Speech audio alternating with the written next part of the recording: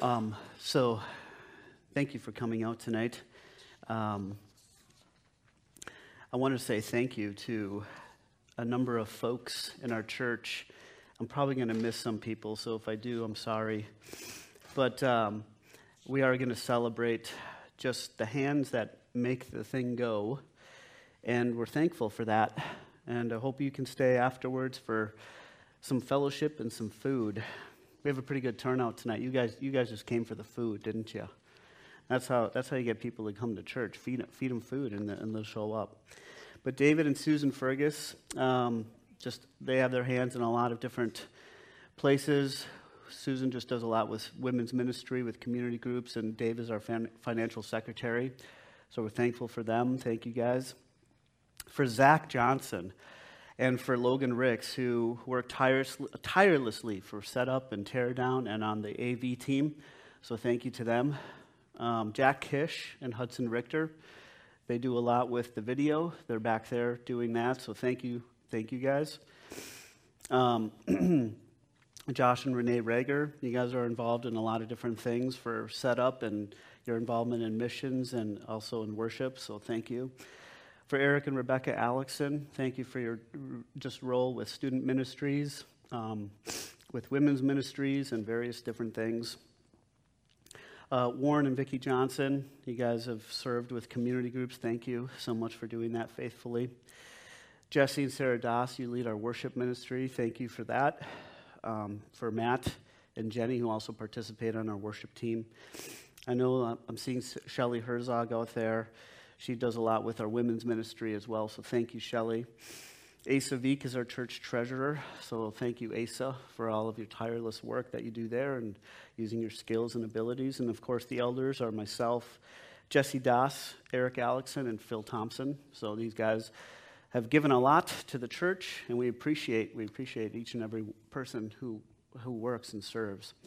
So thank you so much. We can celebrate that. We can celebrate that tonight. I want to just give you guys some updates on what's happening right now in the life of GCF. It feels like I haven't done that for a while. So the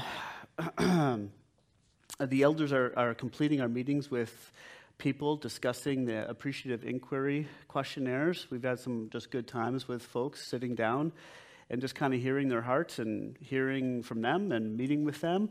We've been through just a tough year, so it seems like that's kind of hitting a number of different things.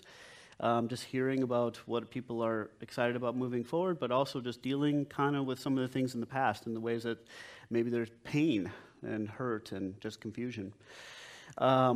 So that's been good. We hope to get done with that by late June, early July, and then we transition and kind of just, I guess I don't want to say move forward. This is part of our movement forward, meeting with people and ministering to them. So we see and we celebrate the things that makes GCF truly great. I think one of the things that we see is that there's just a great love for God's word in our church and a love for people, a love for practicing the gospel and living out the gospel. So when we talked as elders and we went through the questionnaire, and as we just meet with folks, I think that's one of the things that makes GCF truly unique, is just a real love and a passion for the gospel, a love for the Word of God, and a real love for bearing each other's burdens, being in each other's lives, fellowshipping, just enjoying fellowship and communing with one another. So our community life has always kind of been strong, so we thank you for that. We pray that this will continue to mark us. This is something that is good, worth celebrating, and worth pressing on in. I was blessed and encouraged by the turnout on Wednesday night at the park for our picnic.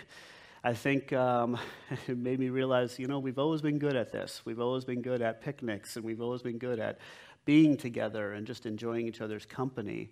So that was just a wonderful time. We had great weather. That was great. And it was an example of how our people just, I guess, love being with each other, how people live out the gospel and minister to one another. So thanks for coming out. And I think one of the obstacles that GCF faces right now at the moment is our community and community groups. That's probably just one of the things that we're kind of hearing. We realize that, we recognize that. And on top of everything that we've endured in the past 12 months, Now we enter the summer months. And GCF community groups, I would suggest to you, are typically struggle in the summer months because people's schedules are somewhat irregular, or maybe we could say definitely irregular. Lots of people are traveling, they're going to the cabins, doing camps, whatnot. So community groups have always kind of taken a little bit of a pause during the summer, maybe some more than others, perhaps. So we just encourage you to consider just the unique time that it is in the life of the church. Thank you for your patience and your faith through it. And as we sing the song, "Be Still, My Soul," there's just a lot of transition in the life of our church. And, I'm just blessed by that song. There's so many lines in that song that are so applicable to faith, I guess, at any point. But, collectively, perhaps, I sing that song and I think of all the different ways that God is at work in my own heart and how that song ministers to me. But perhaps collectively as a church, God is teaching us, be still, my soul. God is here to guide the future as he has the past. And everything that seems mysterious to us now will at one point be clear, because God will make his way. He will lead his people even through just a weird time, just quite frankly, a weird time where we just don't have a lot of answers. We really don't. But we have a God who does have all of the answers, and he will guide the future as he has the past. So collectively, right now, I would just say we are learning to be still. Collectively as a church, each and every single one of you is learning how to be still, my soul, and just walk in faith. With that, and I want to just practically encourage you guys to practice hospitality with one another. I know Matt preached a sermon a month ago or so, and that was wonderful to hear. You know what? Depending on where community groups land right now, we're kind of relying on corporate community events like the picnics, like what we're going to do tonight. But also I want to encourage you guys to just, we haven't seen the so-and-sos for some time. Let's have them over for dinner, or let's do fireworks with them. Or if you don't want to host anybody at your home because it stresses you out, you have to clean your house and everybody in your house gets upset because mom isn't happy with the cleanliness level. If we don't want to give Satan an opportunity to attack our families, go to a park. Go to a park, meet up at a park and say, hey, you know what? We haven't seen you for a while. Let's just go fellowship at a park. Let's grill some burgers or whatever it is.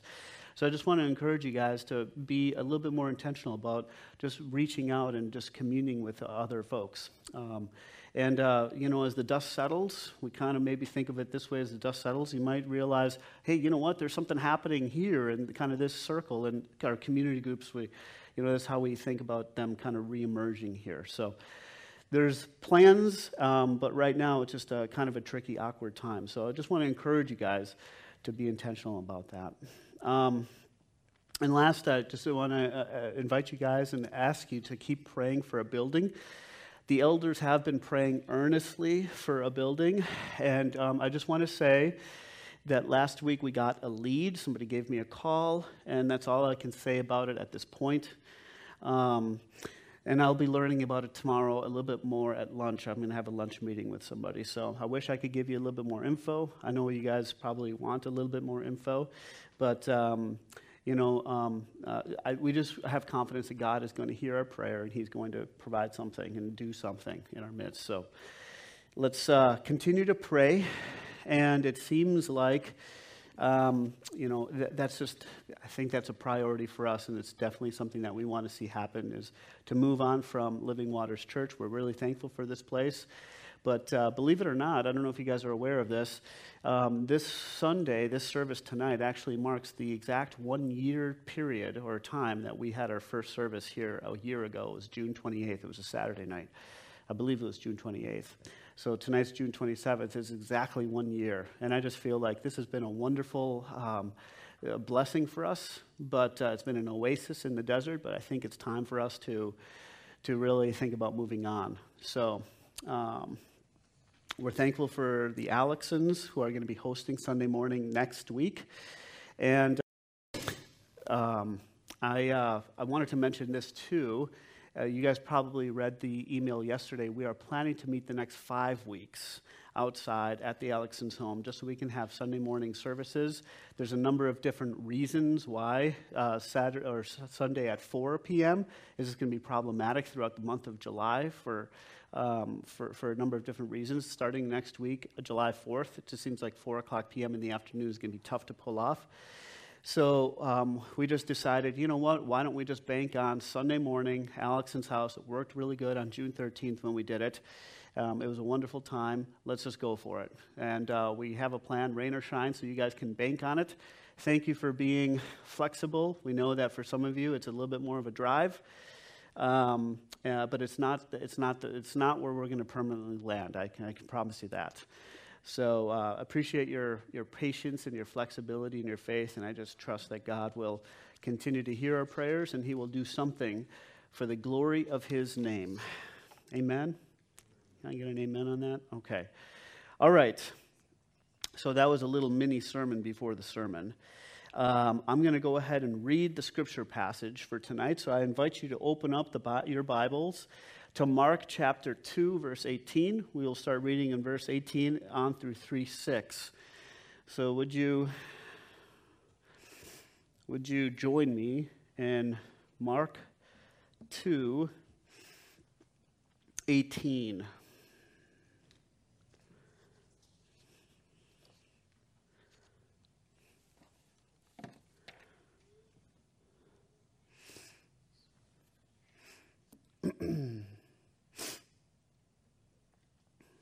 Okay, Mark 2:18.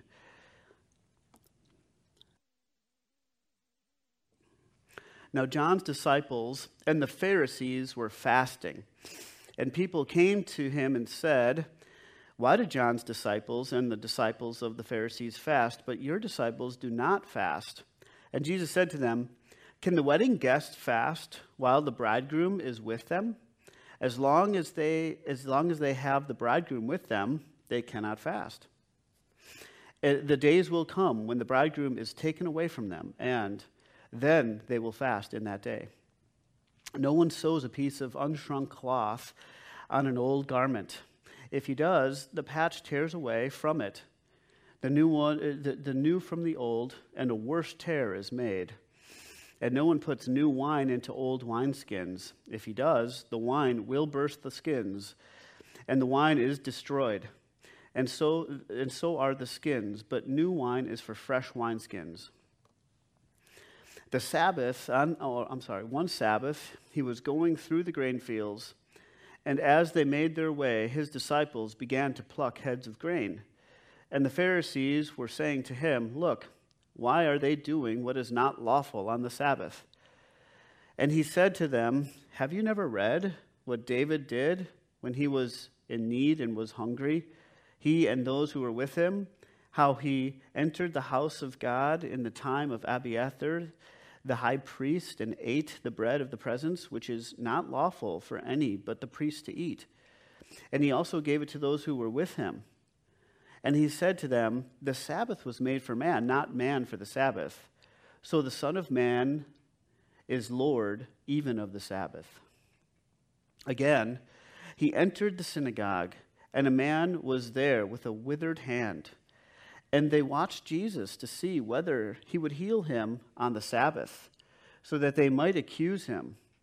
And he said to the man with the withered hand, "Come here." And he said to them, "Is it lawful on the Sabbath to do good or to do harm, to save life or to kill?" But they were silent. And he looked around at them with anger, grieved at their hardness of heart. And he said to the man, "Stretch out your hand." He stretched it out, and his hand was restored. The Pharisees went out and immediately held counsel with the Herodians against him, how to destroy him. Let me pray.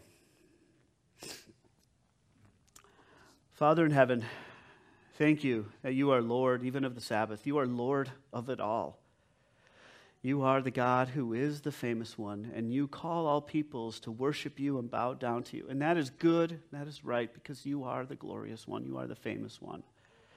You are the Lord of the Sabbath. You are the one who brings us rest, and you are the one, Lord God, who causes our hearts to delight. You are the one who forgives our sins. You are the one who makes us right and heals us to the uttermost. You're the one who reconciles us to the living God, and therefore you are Lord. And we praise you, and I pray, God, that you would teach us to worship you as Lord, to bow down to you, and to find rest in you. Help us to see the different ways, perhaps, that we struggle to actually enter into your rest. Help us to see that, and help us, Lord God, to address that, and help us to repent of any sin that we have. Lord God, there are ways, Father, that I reject the gospel, and there are ways that I suffer toil and exhaustion because of the way that I refuse to enter into your rest. Lord Jesus, teach us tonight what it means that you are Lord of the Sabbath. May your people, myself included, all of us, Lord God, may we enter into your rest, into your Sabbath rest, not just on one day, but all days, at all times of our lives. No matter what the storms we might face, whether there's peace or tranquility, Lord God, we have the opportunity to enter into your Sabbath rest by faith in Christ. Teach us, Lord. Be glorified, we pray. In Jesus' name we ask all these things. Amen. So let me ask you if you've ever seen the movie or read the book Chariots of Fire. Chariots of Fire. Great movie, great story. Eric Liddell, you know, his name is spelled Liddell. So I want to say Liddell, but I have to train myself to say Little, because apparently people who know more about stuff than I do say it's Little. So Eric Liddell, he was an Olympic runner who competed in the 1924 Olympic Games in Paris. And as a Christian, he took the Sabbath very seriously. In fact, perhaps unusually seriously. He vowed to never run on Sundays as his own personal conviction to keep the Sabbath day holy. So he would not run in an Olympic event on Sunday. So if an event landed on Sunday, he would not run on that Sunday. And it actually did. In fact, it was his best event. I forget exactly what it was. If it was 100 meters or whatever. That was scheduled, and that was his best chance to win the gold, not only for himself, but also for his country. And it landed on Sunday, and you might be wondering, did he run? And most of you probably know Eric Liddell's story. He didn't run on that Sunday. He didn't run in that particular event, and he gave up his best chance to win Olympic gold. So there you go. I told you, spoiler alert. He didn't run. But I would like to make an entirely different point from this episode, and I won't actually dive into that until the end of the sermon. So you'll have to wait to the end to get my connection there. So now I have you all sitting at the edge of your seats, right? All right, so we work our way through the conflict section of Mark, and it spans chapter 2:1 through 3:6. And last week we covered the first two, where Jesus eats with sinners and he heals the paralytic. And this week we're going to cover three. We're going to put three together. And as the conflict kind of narratives, there's five of them, as they progress, you can also see the intensity of the opposition progress. At the beginning, you know, the Pharisees are kind of mumbling underneath their breath, who is this guy? Why does he speak like that? And at the end, it's they're plotting how to destroy him. They want to put him to death, and they make no qualms about it. So you see the progression there. And it might be a little bit of a stretch to cover all three with the fasting, and then the Sabbath. The two that really definitely go together are 2:23 through 28, and then 3:1 through 3:6. Those two stories definitely very easily go together, because on the one, Jesus declares that he is Lord of the Sabbath. And on the other, he displays that he's Lord of the Sabbath. Here, I'll show you. I'm going to heal this man with the withered hand. See, I'm the Lord of the Sabbath. This man is healed. He's entered into my rest, as it were. He has been blessed by me. So the big question is, how do verse 18 through 22, how am I going to mash those things together? Where it deals with fasting. How do I fit that together with the Sabbath? In the other encounters, Jesus makes the point that the Sabbath is for man, not man for the Sabbath. And I know you guys are all pretty smart, and you understand the basic gist of that story. Yes, the Sabbath is intended to be restful. It's not intended to be arduous, trying to keep all of these laws and so on and so forth. So that's an easy point for us to get. But I think there's something unique that we can get by connecting these episodes. How does fasting and what Jesus teaches about fasting, how does this go together with what Jesus teaches about himself being Lord of the Sabbath? So that's what I want to challenge our thinking with tonight. And to do that, I want to look at three things. The Pharisees, understanding the Pharisees. I want to look at fasting, and I want to look at feasting. Okay, so Pharisees, fasting, and feasting. So let's start with the Pharisees. Who were they, and what did they think? The Pharisees were very religious and zealous leaders. And one of the most important things, perhaps, that we can know about the Pharisees is that their faith was driven by a desire to avoid God's judgment.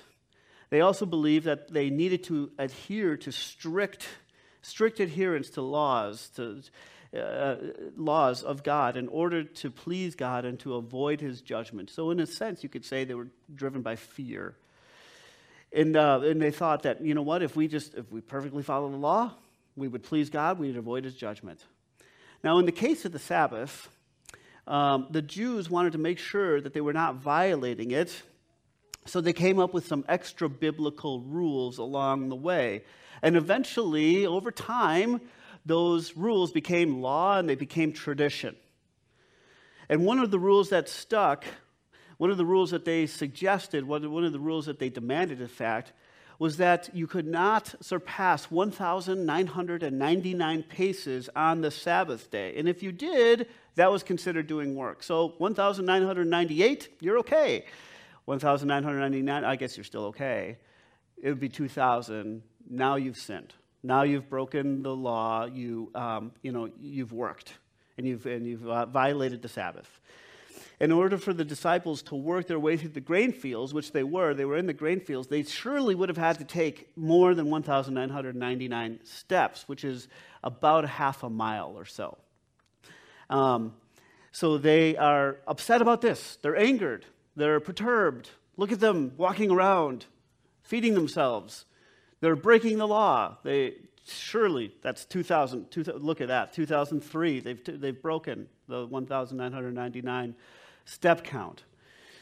And then the more obvious violation, there's, I guess, two violations here, would be that they were plucking heads of grain and they were eating the grain because they were hungry, and they were considering this work. So that's another violation. And we can see the way that legalism, one of the things that we can say about the legalism is that it leads to absurdity. I mean, you guys can all see this, and you guys would all agree. This is absurd. This is just absurd. I mean, they had other rules, like it was work for you to untie a knot. So if your sandals actually on the Sabbath became knotted up, you were not allowed to untie the knot until the next day, because that would be work. It's just absurd.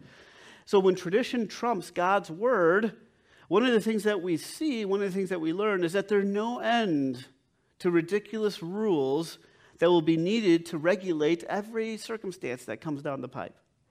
1,999 paces, that's absurd.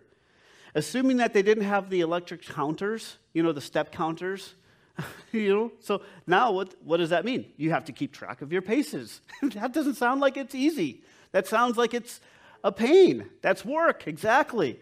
It's work. Enjoy your day off. Now you have to start budgeting your steps. Not only do you have to count them, you have to budget them. It's like, honey, I'd really love to say goodnight to you, but I'm at 1,992, and I'm going to need at least 12 to get there and back. So, that's work. That doesn't sound like rest to me. That doesn't sound like the intention of what God intended with the Sabbath. I think we can all see that. So in addition to the absurdity of the traditions that the Pharisees enforced, there's two distinct points of irony here as well that I want to point your attention to. Let's look at the irony that's going on here. First, it's ironic that they were experts in the Jewish law, and yet Jesus essentially asked them, haven't you read your Bibles? Did you crack that thing open lately? Of course, they were like, I memorized it. What do you mean? So that would be offensive. But he essentially says, didn't you read where David was on the run from Saul, and he and his men, they came across the bread of the presence? That's only supposed to be for the priest, But he took it and he ate it. And that was what he should have done. And of course, Jesus' point is, you don't understand. You're not. This would have been insulting for the Pharisees. It would have been insulting for them to be schooled by Jesus like this. He says, don't you know your Bibles? Don't you know, you don't know God, is what he's really saying. You don't understand the God behind these commands. You don't understand the God behind the Sabbath. You totally missed the point. You have no idea. And of course, they would have been insulted too and infuriated actually with the fact that he says, yeah, David was the Lord's anointed. And, like David, actually, I'm the Lord's anointed too. You can see the Pharisees just boiling over. They're upset by this. So everything about this is kind of ironic. Here, the experts in the law actually don't understand. They're totally missing the point. Another observation that we can make, I think, and this is perhaps just a point of application, is the further one gets from God, the more rules that they need to make to regulate their lives, and the more absurd it becomes. I don't know if you guys would see this, but why would this be the case? Because when you know God, you are driven by a desire to please Him. When you are in Christ, you have a new heart, you are a new creation, and you now have a heart that desires to please God. And when you are not, and that takes care. That takes care of a million different things.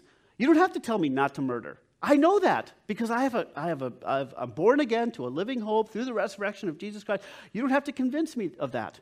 There's 1,000 different things, 1,000,000 different things, 1,000,000,000 even, of different things that you do not have to actually put into law to clarify, because I am trying to worship God.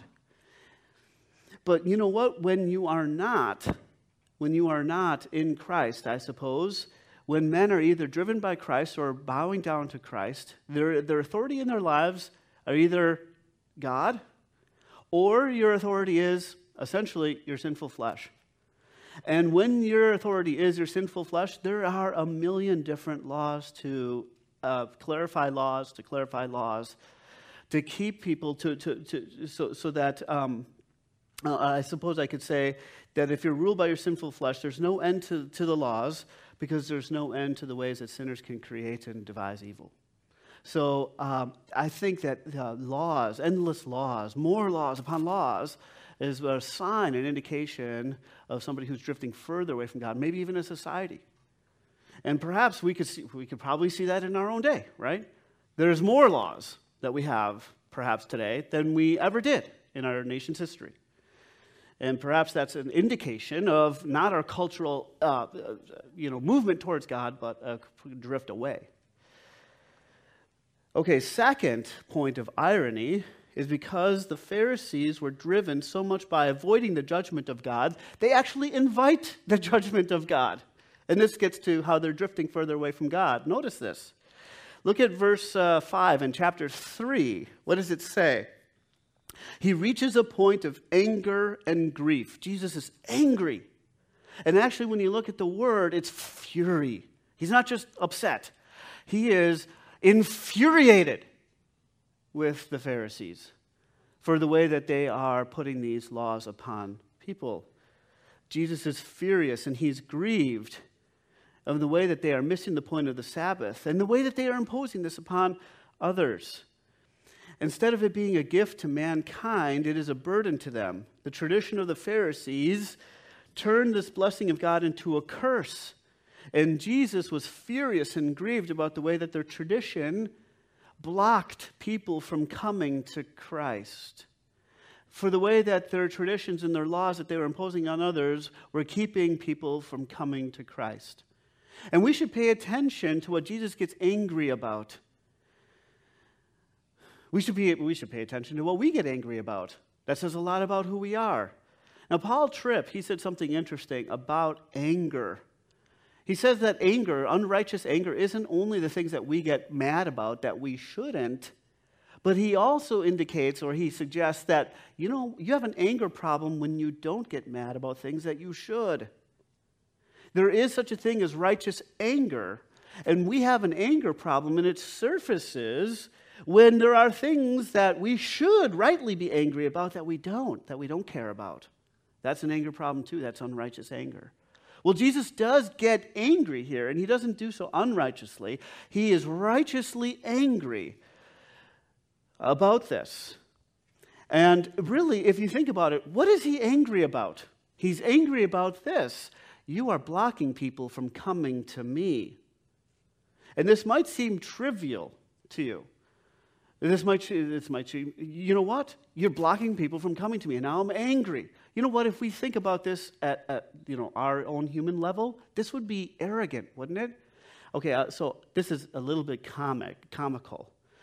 To put this into perspective, I'm going to give you this illustration.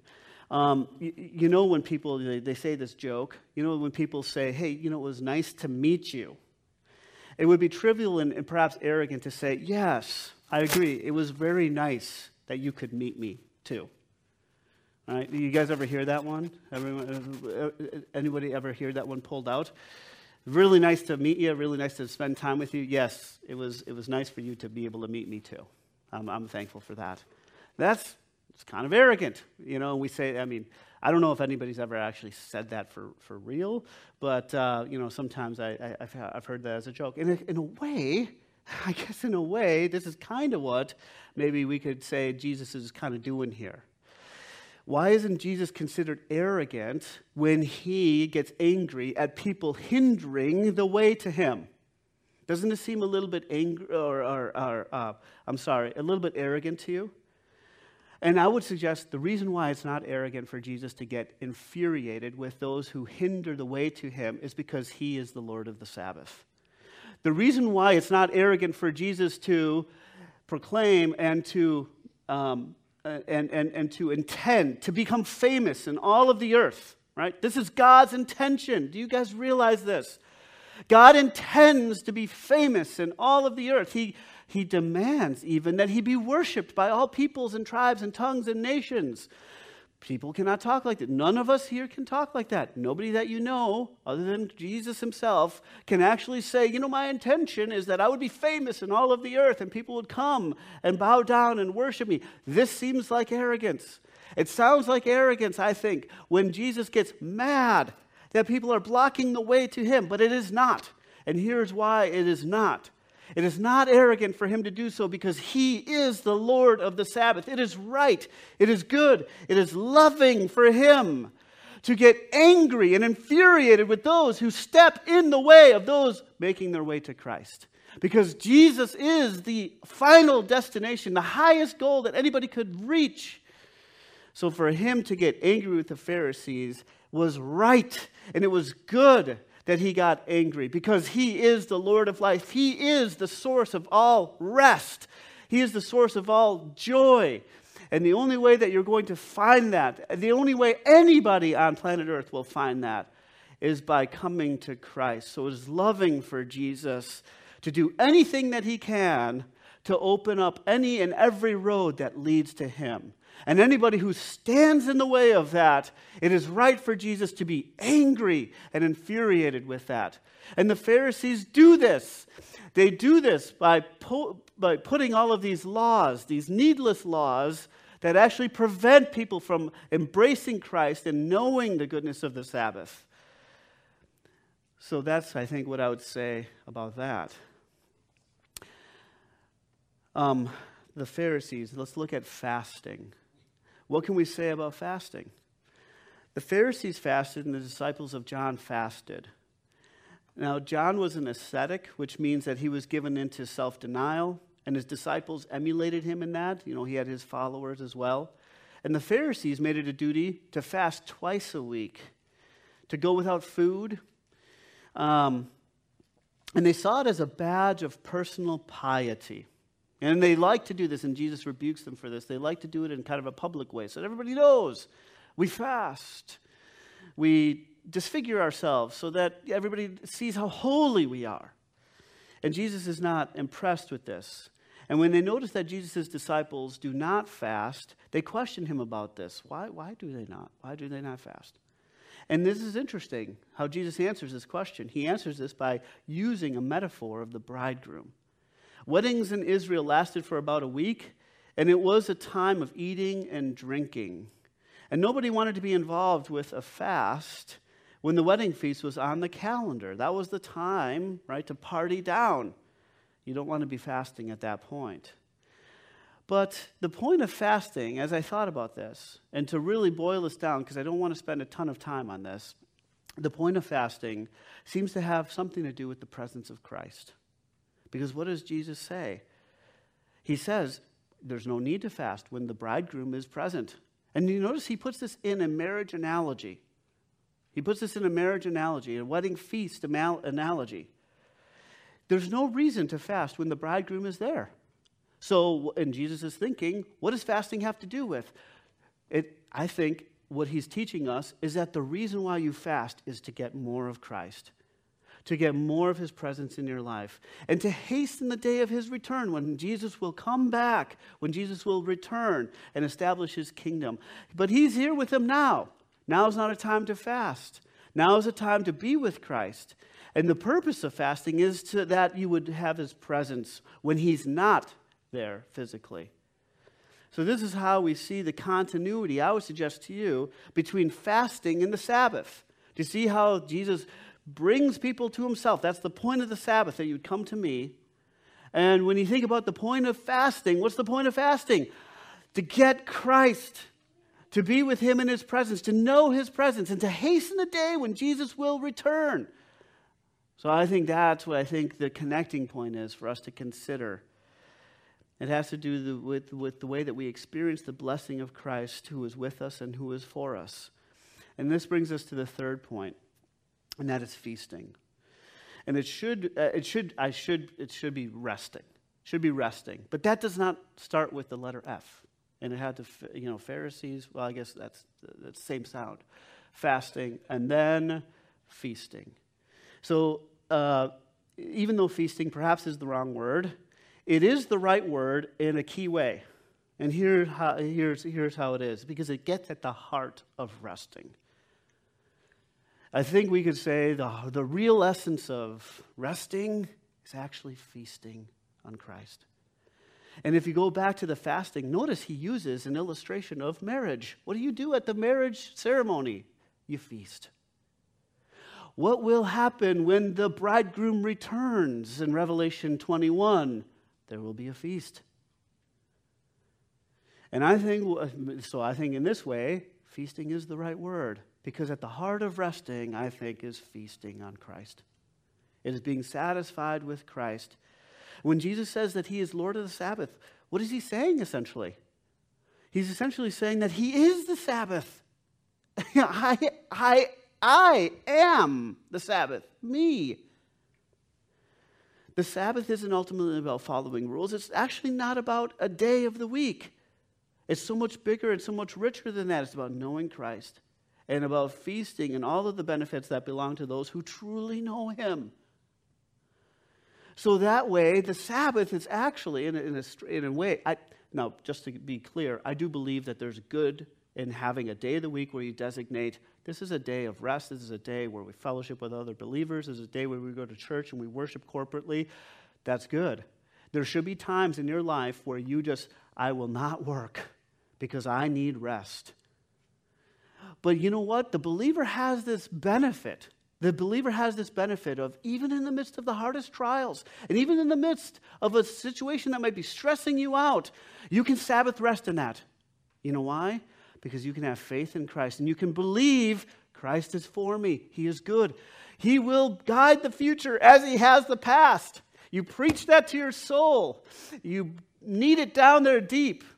And when you do, you can have rest even in the midst of a hard season of life. I think that's the Sabbath rest that goes beyond just a day or following rules. It's the beauty of following Christ. It's the beauty of truly knowing Christ and feeding on him, feasting on him. So let me revisit the story of Eric Liddell. And in order to truly understand the significance of Eric Liddell, I think you have to understand him against the backdrop of one of his rivals, a guy by the name of Harold Abrams. Now, while Eric chose to sit out of the race on Sunday to honor the Sabbath, Harold, by comparison, did something that was really intriguing, or said something, I should say, that was really intriguing. Notice what he said. When the gun goes off, I have 10 seconds to justify my existence. Think about that for just a second. When the gun goes off, I have 10 seconds to justify my existence. What is he saying? He's admitting that he could never ever take a day off from running. Why not? It isn't because he has such a great work ethic. It's because deep down he has a great need for affirmation. He has a great need for approval. And I think every single human being is like that. In other words, he says, if I don't have something that tells me that I'm excellent, then I don't have a purpose for living. And by contrast, Eric Liddell, he didn't need running. He actually didn't need it. This is really interesting. Both of them are runners. Both of them do it for very different reasons. Eric Liddell didn't need running. He doesn't need the gold medal. He doesn't need the affirmation and the achievement and the accolades. Why? Because he has a God, he has a Savior who has approved him and said, you are my son, you are my daughter, you are my child, you are righteous. And God has stamped him justified. You don't have to do anything to earn any kind of approval. You have value, not because you can run fast. You have value because you are a child of the living God.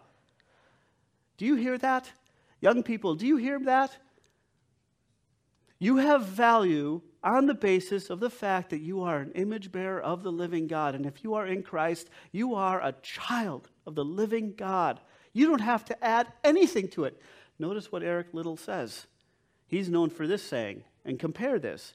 He says this, God made me fast, and when I run, I feel his pleasure.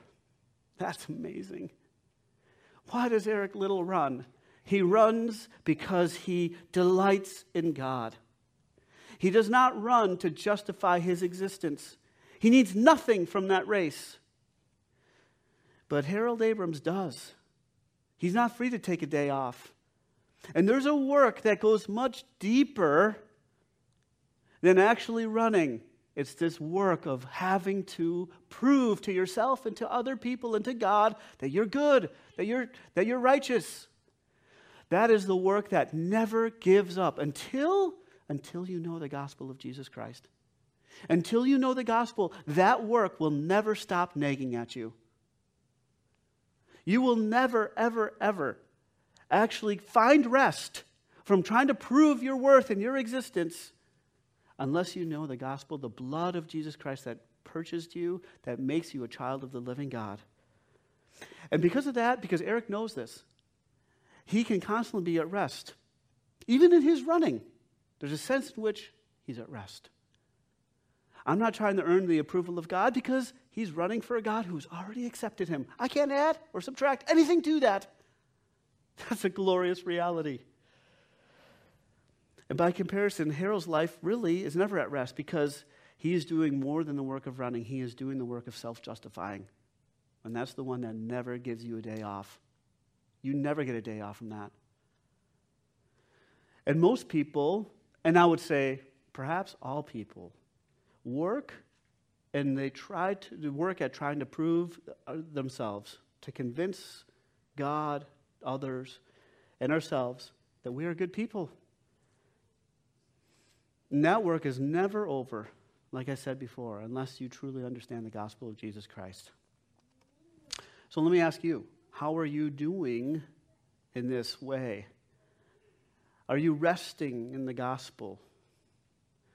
How are you like Harold Abrams and the Pharisees, perhaps? Now, if your first inclination is, I'm not like them at all, I understand that. I think, let me say this, in gentle love, you don't understand your sin nature. You don't understand what the ministry of Jesus is to you. You don't understand all the different ways the Bible constantly addresses your drive for self-righteousness and the ways that you try to approve yourself on your own merits and your own ways. I've been walking with Jesus for a long time, and if I examine myself, there are many different ways, even to this day, where I find my approval and not in the fact that I am a child of the living God, but in how well I do in certain things, or how much I've accomplished, or how much I've achieved. I reject the gospel at that point, and I don't understand it. I don't understand grace at that point. So if you are quick to say, no, I don't struggle with that, I understand, I'm saved by faith alone, yeah, you probably understand it up here, but you really don't. There's a way, there's a nook and cranny in your heart where you don't quite get it. So I'd urge you, I'd consider you to understand that and to examine the ways that you are sinning by trying to do the exhausting work of self-justifying. How might there be a place in your heart where you are trying to do this? Now, the sad and angering irony of the Pharisees is that their Sabbath was probably the most burdensome day of their week. And it actually didn't bring them any closer to God. In fact, it drove them away from God. Jesus was angry with them at the end of it all. You know, in our heavy lifting of self-justifying, it doesn't bring you any closer to God. In fact, you drift further away, if anything. What they couldn't see and what they needed to see was the way that they could never have true rest until they truly met with the Lord of the Sabbath, Jesus Christ. He is the one who lived the life that they should have lived and died the death that they should have died. And only when we encounter him, Jesus, and his finished work on the cross can we truly find rest.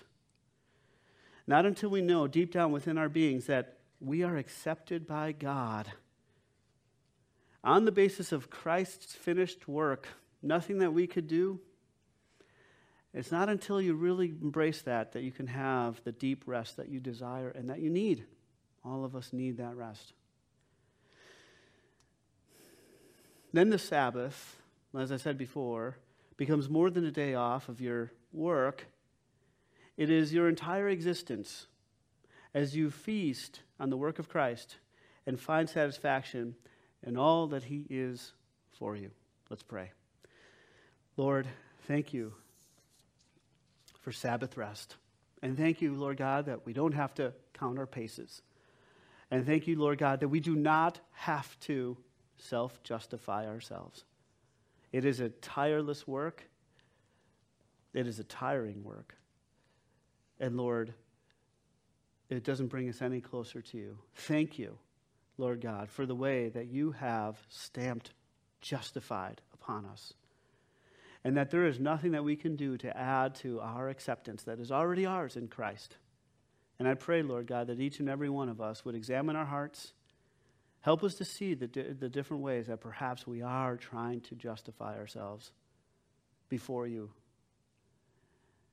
And Lord, I pray that we would find freedom, and that we would find rest, that there would be deep peace within our souls, that we would be still, that we could be still. And know, God, you are the God who guides the future as you have the past. So please bring us into your rest. Let us taste your rest. Let us taste, Lord God, the goodness of sitting still beneath your sovereign rule and reign. Thank you for being a good God. You are good. You are good. And we love you because you first loved us, and we thank you for Christ. In Jesus' name we pray all these things. Amen.